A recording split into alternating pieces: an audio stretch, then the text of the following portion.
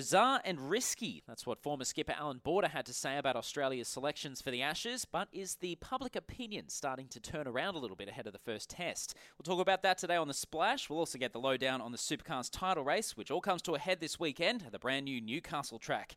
It's Tuesday, November 21.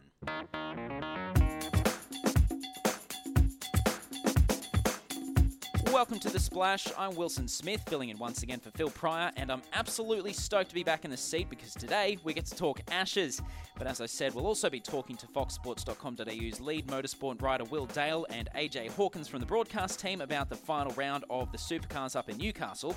But first, we've all heard about the selections for the Aussies. Plenty of backlash there. It just wouldn't be an Ashes series without some controversy. And tell you what, we've not been let down. We've got selection controversy. We've got a little bit of back and forth between the teams. A lot of back and forth between the teams and the media, which leads me to my first guest, Fox Sports cricket writer Jacob Kuriype. And we've got some breaking news, hot off the presses. David Warner, good or bad? Yeah, he sounds quite optimistic that he'll play. He had a bit of an injury scare during training today. He was taking a high catch, and just had a bit of a neck twinge. Right. He said he's never had a neck quite this sore, but he's 100% confident he'll be ready to play. The slightly worrying thing is he only faced 2 balls in the nets today from the batting coach because he said he couldn't align his head properly to face him. Right. So he stopped the session just because he didn't want to get into any bad habits. He said he's never had a neck quite this sore. I think it'd amaze me if he wasn't at the Gabba. Let's put it that way. Loves a training injury, doesn't he? Everyone. I think it just adds to it the wouldn't drama. really be an Australian summer without some small injury scare. I mean, last year we had quite a big one of Mitchell Starc in the shin, but there's always at least one small niggle that gets picked up at training. Thankfully, this one appears to be on the rather minor side of things. Yeah, it just adds to the drama, the buzz, the excitement. So the test squad, we've been over this a number of times already since it was announced. Obviously, there's still a little bit of controversy surrounding the selections of Shaun Marsh. Tim Paine seems to be one that everyone's focusing on now, though. Has the reaction sort of softened in the days since? Are we getting ready to just get over it, band together for this first test, or is... I think the reaction has softened quite a fair bit. I think everyone's kind of, starting to get behind the Australian team, like Darren Lehmann called for everyone to do, whether or not, he's right to say we should all be, just saying positive things is a question for another day. Yeah. I think the thing with the Tim Paine selection is nobody's questioning his quality as a keeper. I think actually the squad, a lot of people, on reflection are saying it's quite a good squad. Yeah. Shaun Marsh has always, been someone people like to beat up on, but he makes sense as a selection, and Cameron Bancroft banged down the door for selection. I think what people have taken issue with is the hypocrisy. The hypocrisy and the thought process that's gone behind it. Everyone, absolutely. There seems to be the feeling is that the goalposts got shifted 3 times. In one selection, you got. Matt Renshaw dropped because he doesn't have Shield form, but Shaun Marsh selected because he has, a decent record in Test cricket and has stepped up for Australia before. So why didn't that come into play for Renshaw? And then Tim Paine picked off a few 2020s and a Cricket Australia 11 performance.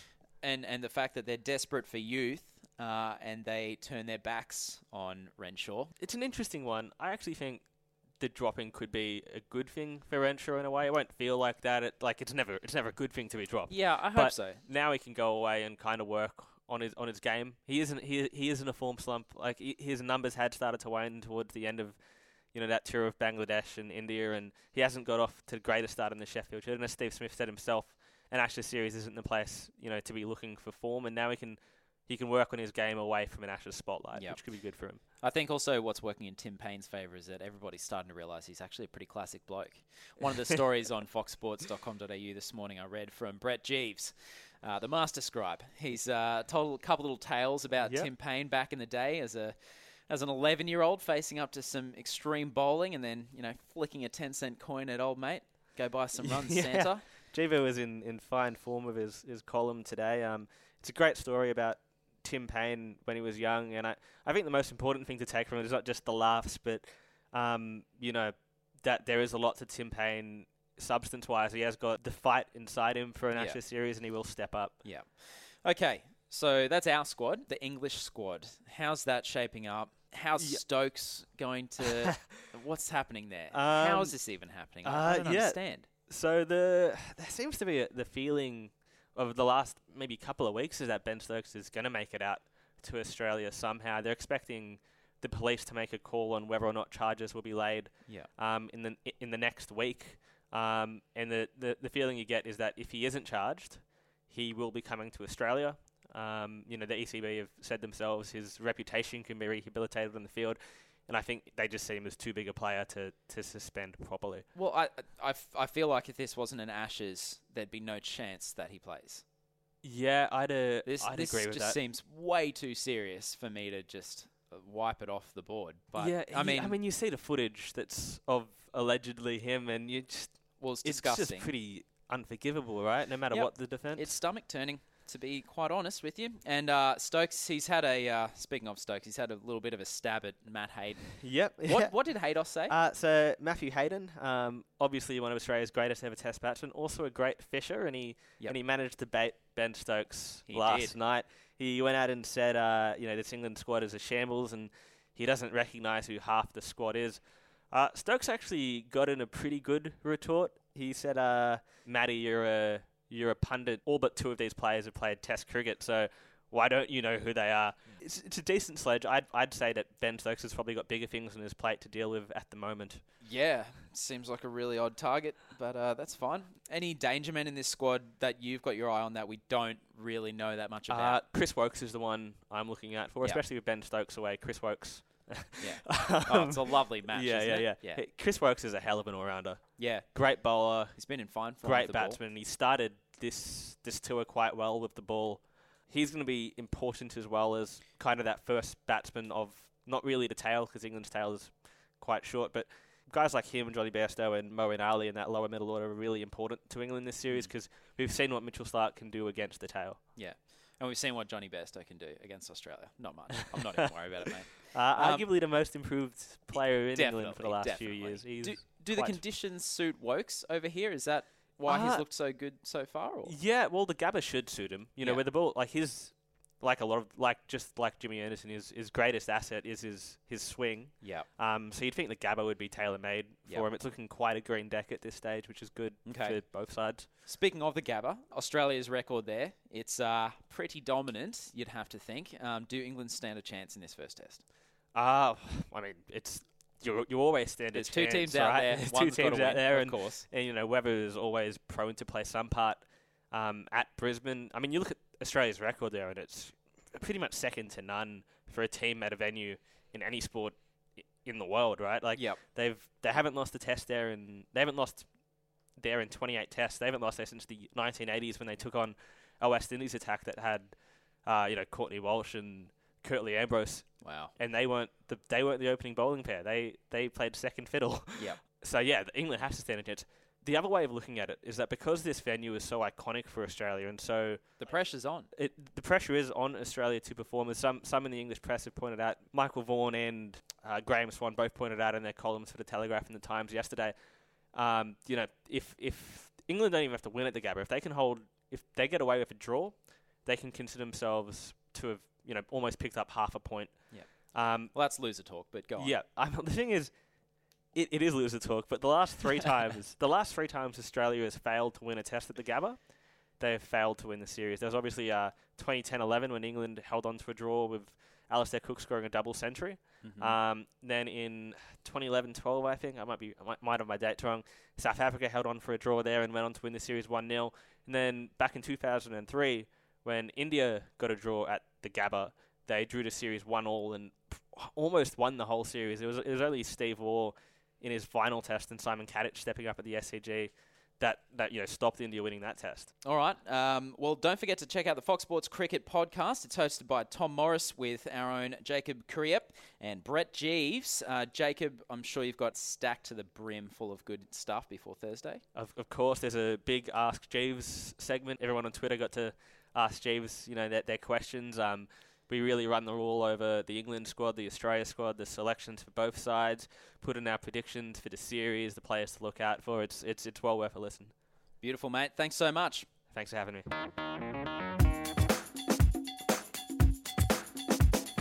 A huge weekend ahead in the Supercars, the final round of the season. 5 drivers with a chance to win it all on a brand new circuit up in Newcastle. I'm not really sure what to expect, but I'm sure our next 2 guests have a better idea. We've got Fox Sports Motorsport scribe Will Dale and from the Motorsport coverage team, AJ Hawkins. Welcome, fellas. How you going? How you going? Pretty exciting, mate. Five people with a mathematical chance of winning this round. Who we got? Who are we looking at here? The 5 drivers in order. Jamie Whincup is leading the points on 2,850, but that's sort of immaterial. Scott McLaughlin's next, 30 points behind him. Realistically, they're the only 2 guys that are in with a serious shot at this, because McLaughlin's teammate, Fabian Coulthard, is third, 176 points behind, and you get 150 for a race win.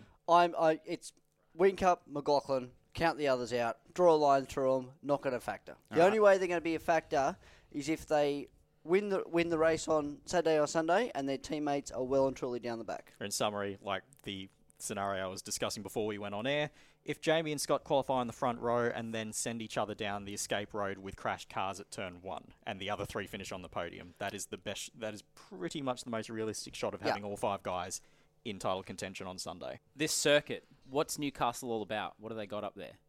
Well, they've built a street circuit out in the East End. I've never been up there. My first experience of Newcastle is going to be on Thursday. It's going to be awesome.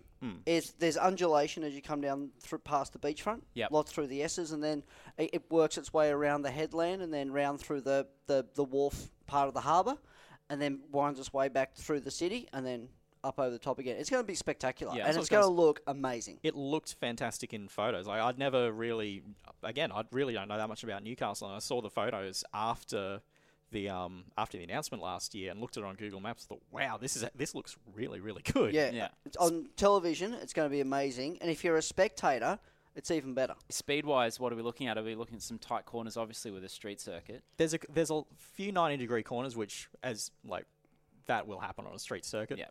Concrete walls very close to, right by the side of the track throughout pretty much all of it. But there's a very fast run out the back with what Fox Sports' own Mark Scaife describes as the hero corner at turn 10. All right. Something like 220 kilometre an hour apex speed, and then you have to hit the brakes for a tight hairpin.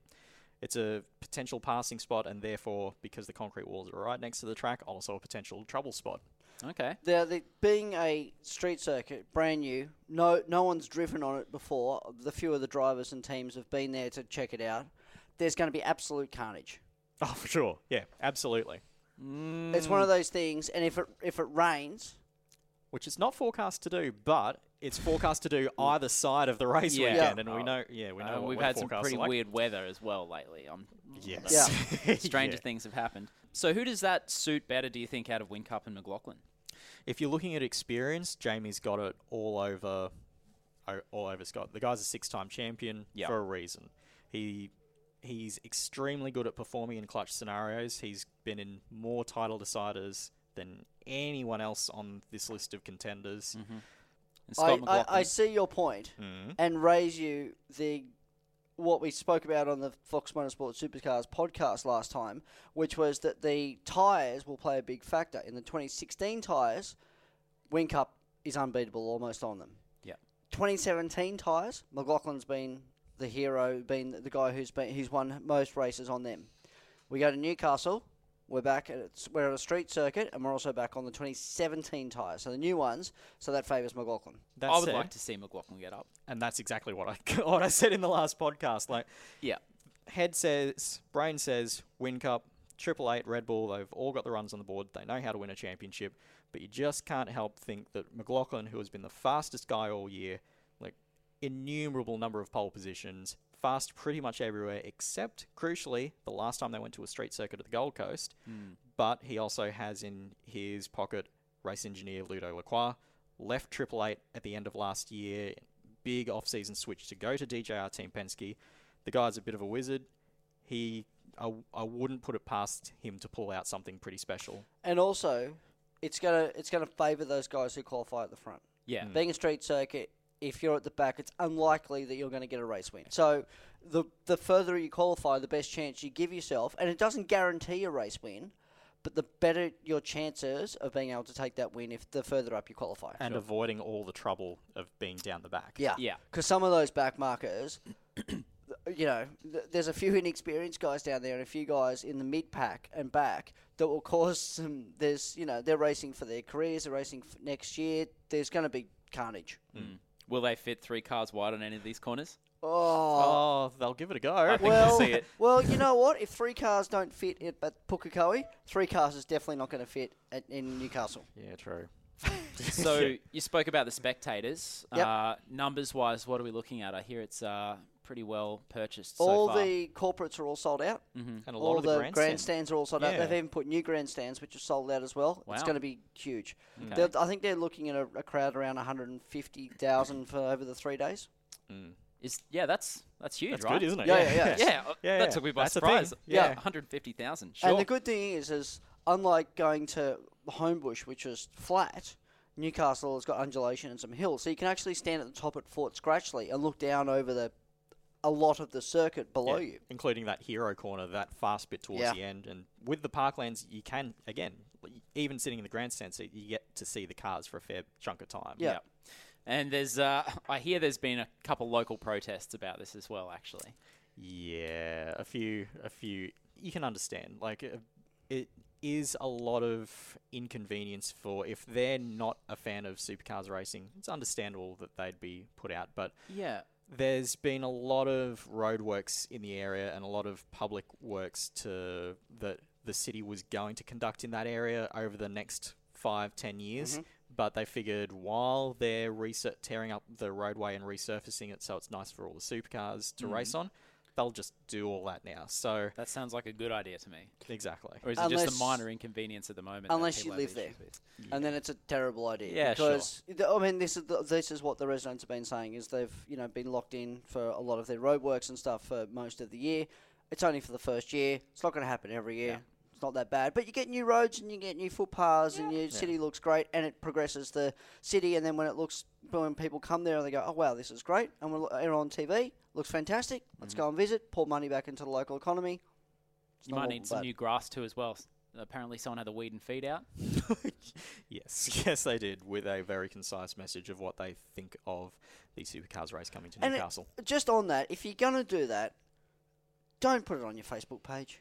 Nah, that wasn't very clever. Easy to track. You I would have think- thought. Very easy to track. Have And your then when name you get- plastered across it. Yeah, and then when you get named and shamed as the person, probably not a good thing. So, apart from this, we've got a couple of retirees. One announced this morning, Todd Kelly. We've got over the weekend, Jason Bright also announced his retirement, and there's a very strong possibility that Will Davison, last year's Bathurst winner, will also not be on the grid in a full-time capacity next year. And that is a lot of experience and a lot of household names. Like, these are guys that have been mainstays of the category for 10 to 15 years. Todd's been racing full-time in the championship. This is his 20th consecutive season. Wow. There's a lot of seats up for grabs next year. The silly season is well underway, and it's actually head spinning to kind of work out who's going where and trying to fit the puzzle into everything. And there's potentially a lot of new drivers coming into the thing, which is good. I mean, it's good that we're getting some new generational faces. change. Yeah. But these kind of guys, have been around. You're right. It's generational. Well, there's 4 Bathurst wins between them. Yeah. 58 race wins between them. Yeah. If they all make it through both races in Newcastle, that's 1,504 race starts between them. Wow. It's funny that you mentioned that about Will Davison, because honestly, I'm not sure why, but it just didn't occur to me that he's been racing for so long. He doesn't seem like someone who is that old or anything. Yeah. He's not. Mid-30s. He's been around a long time. Is the performance declining, or is it he's just done with it? It's been a tough year with him and Techno this year. They haven't been able to back up their success of last year. Yeah. Funding's been a bit tight, we understand, at that team this year. And the thing is, like, as AJ said, there are a lot of good young drivers coming through. So the available seats have in large part been going to those young drivers. You look at the seat that Jason Bright will be vacating at the end of this weekend. Yeah. You've got a young guy that's on Pro Drive Racing's books in Richie Stanaway, the kid that that raced in Europe, raced in GP3, raced in GP2. Yeah, almost got to F1. Almost got to F1. Yeah. Guys like that are coming through. Right. And throwing a bunch of homegrown young kids like Todd Hazelwood, who is a very, very, very promising young talent. Yep. The future. You got LeBrock in the mix as well, yeah, potentially. Over the years, I have become quite a big Todd Kelly fan myself, largely listening to him on the team radios, which you can listen to through our website live during the races, because Todd actually sounds like he's doing 300 kilometers an hour in the car. All the other guys sound calm, composed, like they're on a Sunday drive. He's got a bit of heavy breathing. Yells a bit. Of yelling. And that's the other sad thing about Todd leaving the grid. He is as passionate now as he ever was about racing. Yeah. Loves it. And when it's your own car and your own team that you've built... Exactly. That passion tends to come out, because if you don't have passion, then you shouldn't be doing it. And I don't think that car's been good enough to showcase how strong a driver he still is. Well, he'll make a very good... If he does choose to be an Enduro co-driver next year, he'll be a very valuable asset. Nissan haven't had a podium this year. No, they haven't. They've got that one pole that Rick scored in Darwin. Yeah, and then speared it off into the fence. Of course, we go to a brand new track, so anything could happen. We could end up talking about 2 Nissan race wins after this weekend. It is entirely possible. Well, on that note, we're on air Friday, 11:15 AEDT onwards. Saturday, you're on air from 8:10 in the morning, the race at 3:45, and Sunday on air 8:15. We've got qualifying, top 10 shootout, and race. You can see all that on Fox Sports 506. Thanks so much for coming in, guys. Well, that's it for today on The Splash. Remember to head to foxsports.com.au for all the latest news and updates. And, of course, keep your eyes on Whooshka and Fox's social media channels for more eps of The Splash, as well as a pretty huge range of sports-specific podcasty goodness. See you next time.